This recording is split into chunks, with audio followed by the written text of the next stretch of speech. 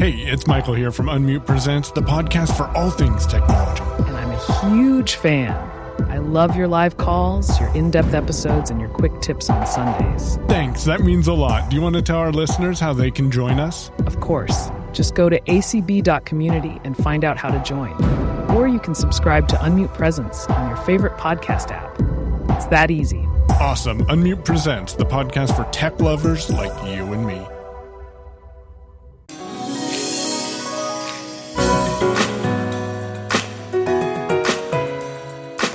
Welcome to At Your Fingertips, Braille Then and Now.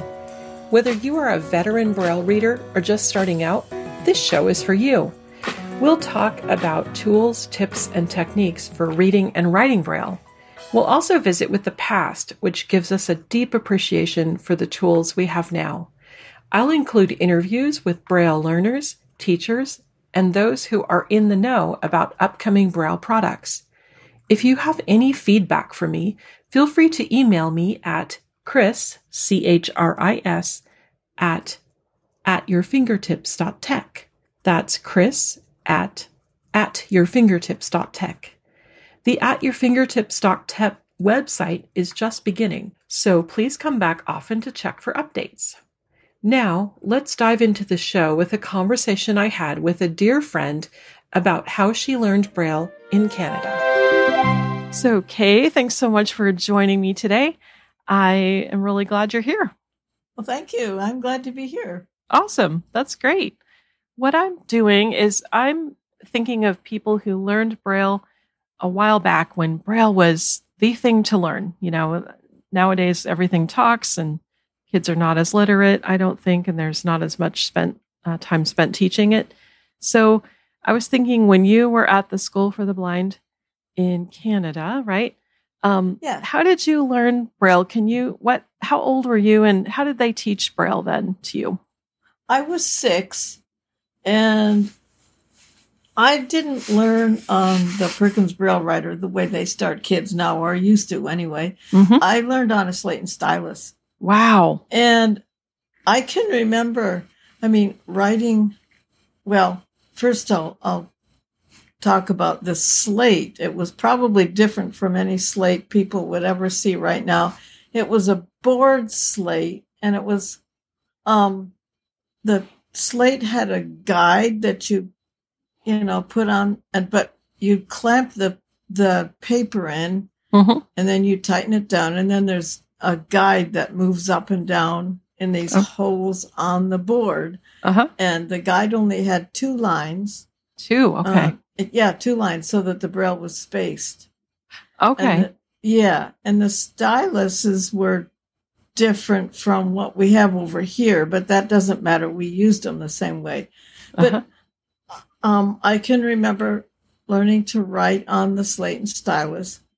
And my teacher, they must have had a thing about writing in rhythm, because I can remember the teacher counting and playing this little melody, this little thing in 3/4 time, and we'd punch a dot and like an A.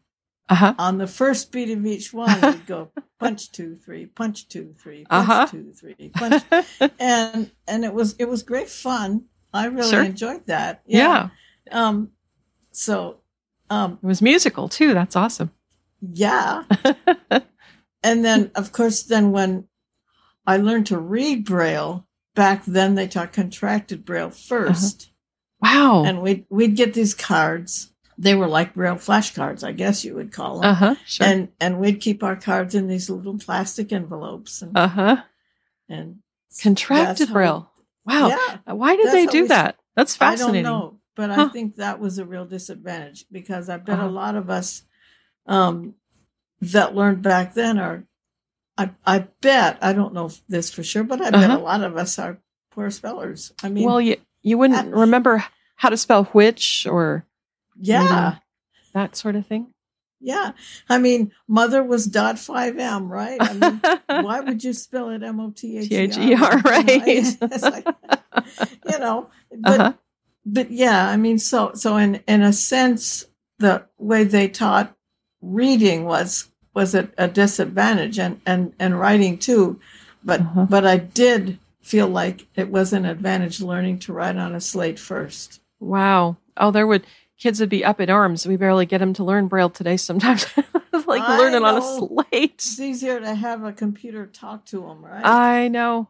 Oh, I am so passionate about literacy. I love hearing how people learned Braille and read Braille. So then they probably had little Braille readers for you and things, little books. Oh, yeah. And I remember the first one that we used. It was called Rides and Slides. Oh, fun. And it was not the Dick and Jane. Oh, good. That beats the heck out of that. Yeah. No, but this was just as bad. It was Alice and Jerry. Oh. So, yeah. Well, you had to learn your ER sign to read that one. That's true. But we didn't learn ER. We learned the ER sign. Yeah, right. So, yeah. Wow. Yeah. Wow. And for math, we used these. Were the cube slates, like little cubes and things? Yes. Yeah, I've heard about those. Yeah. And then after that, then later on, after like the first couple of grades, then we would use, it was called a Taylor slate. Oh, yeah. And the pegs were lead. You couldn't use those now. So you didn't actually do math in Braille for a while then? No, not after the first couple of years when we used the cube Braille thing. Then so you weren't actually writing them on a Perkins or anything. Yeah. Well, we wrote our answers. Once we got the answers, and if we had to hand it in, then we would like write our answer on a piece of paper in Braille. Oh, okay, got it. Yeah. Yeah, because the abacus hadn't come into use in teaching math. No, yet. I didn't learn to use the abacus till 1967. Oh, okay. By that time, you were out of school. Oh, yeah, I was out of school. So did the school have a library of books, or did you order books from anywhere? How did you keep reading when you were little? Yeah, the school had a library. And then when I went to the Michigan School for the Blind, they had a library too. Okay. Yeah. So what do you think is, well, maybe both ends of the spectrum, maybe what's the most beneficial advantage you have experienced as a result of being a lifelong Braille reader, and what do you wish might have been different? You can answer those in whatever order you want.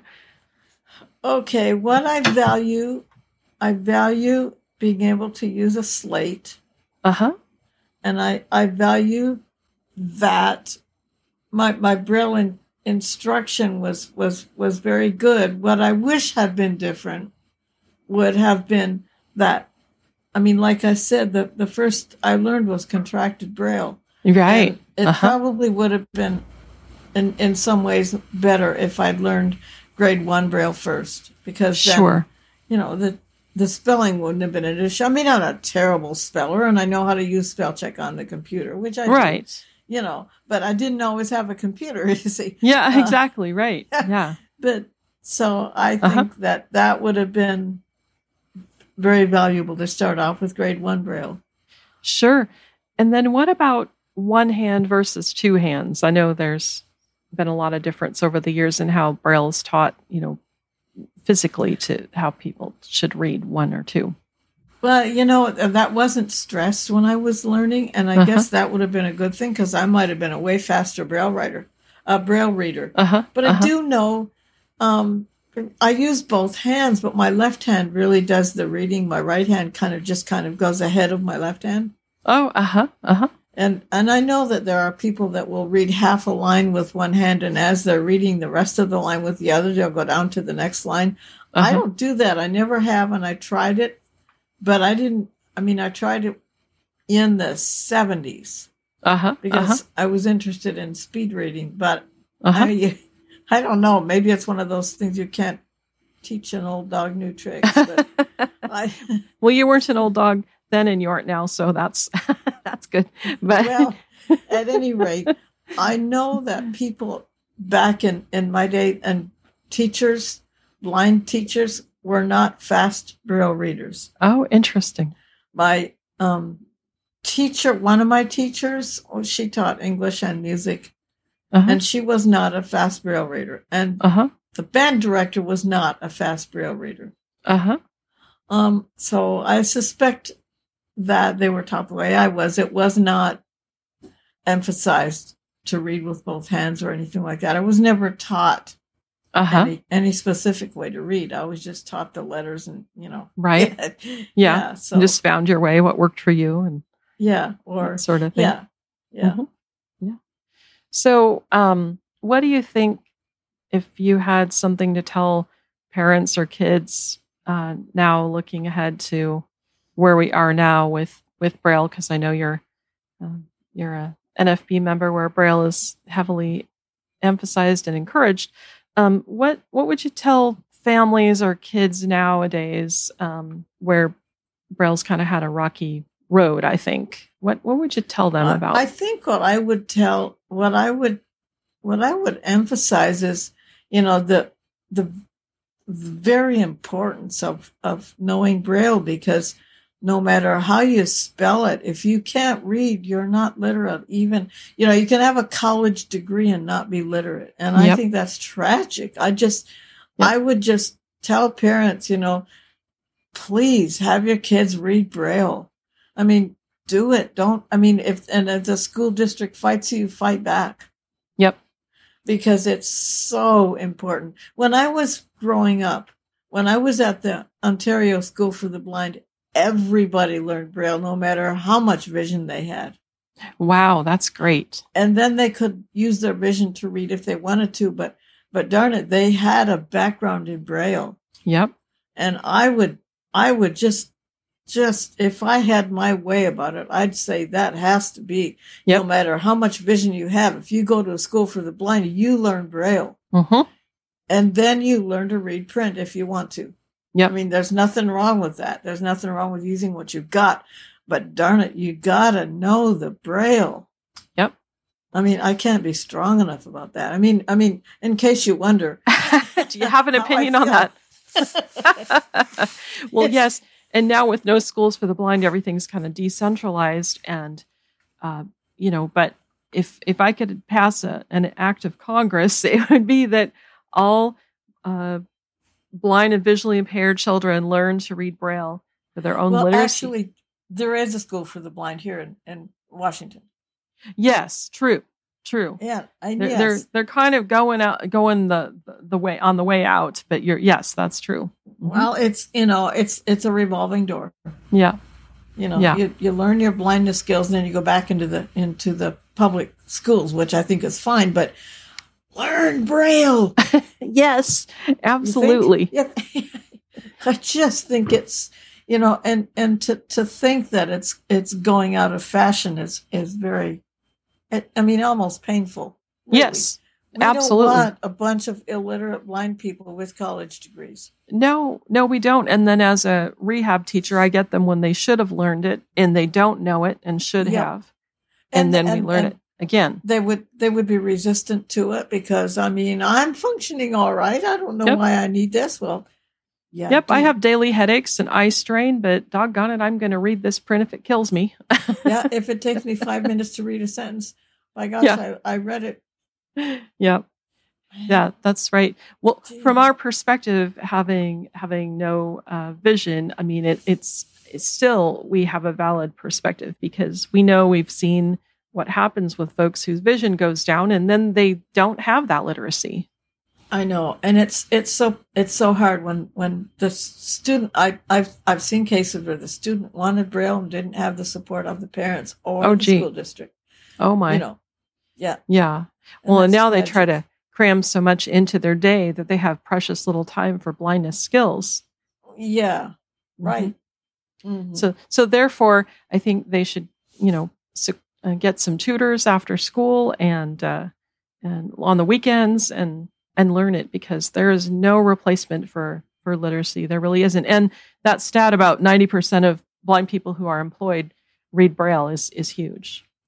Well, I think the school districts have to be held accountable. I guess I feel like it should be taught in the schools. Mm-hmm. I think the school districts really need to own that. Yep, absolutely. Yeah, definitely.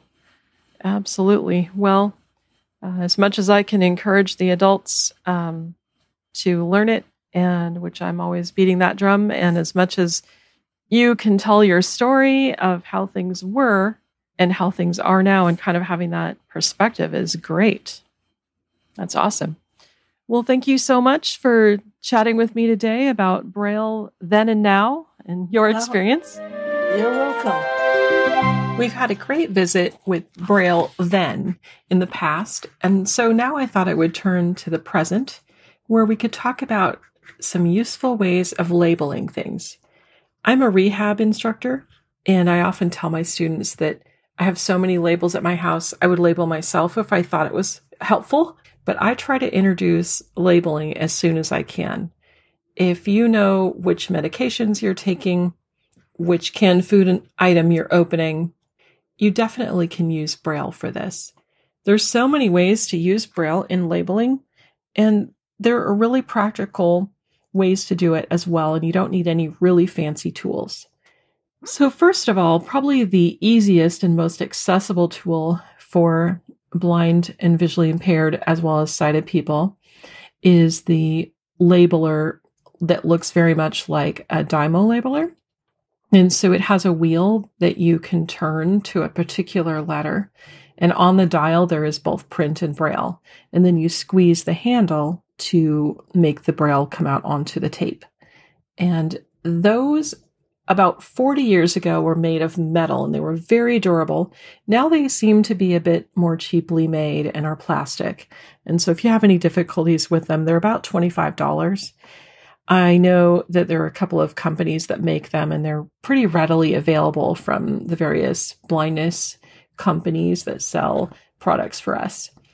And then, if there are people in the household who need to make labels, then it is completely doable for anyone. And then we have some other options. If you'd like to use a Perkins Brailler, I know that the American Printing House in particular sells these fantastic label sheets that have various size labels, anything from a whole sheet that's just one big plastic sticky backed piece of material that you can roll in the Perkins Braille writer and write on. And then there are sheets that have shipping size labels, and then also sheets that have 18 labels, each sheet that look like the size of an address label. And there's also the Braille Superstore, I believe it is, who has a stack of 100 labels in each pack, and they can accommodate 4 lines of Braille, 13 characters each, whereas the labels from the printing house can usually accommodate just 2 lines of Braille if you're using the address size labels. So what I do is as soon as I can, help my students make labels for their spices. We label the debit card in their wallet or their insurance card or ID card. And we really encourage them to make use of Braille as soon as they can.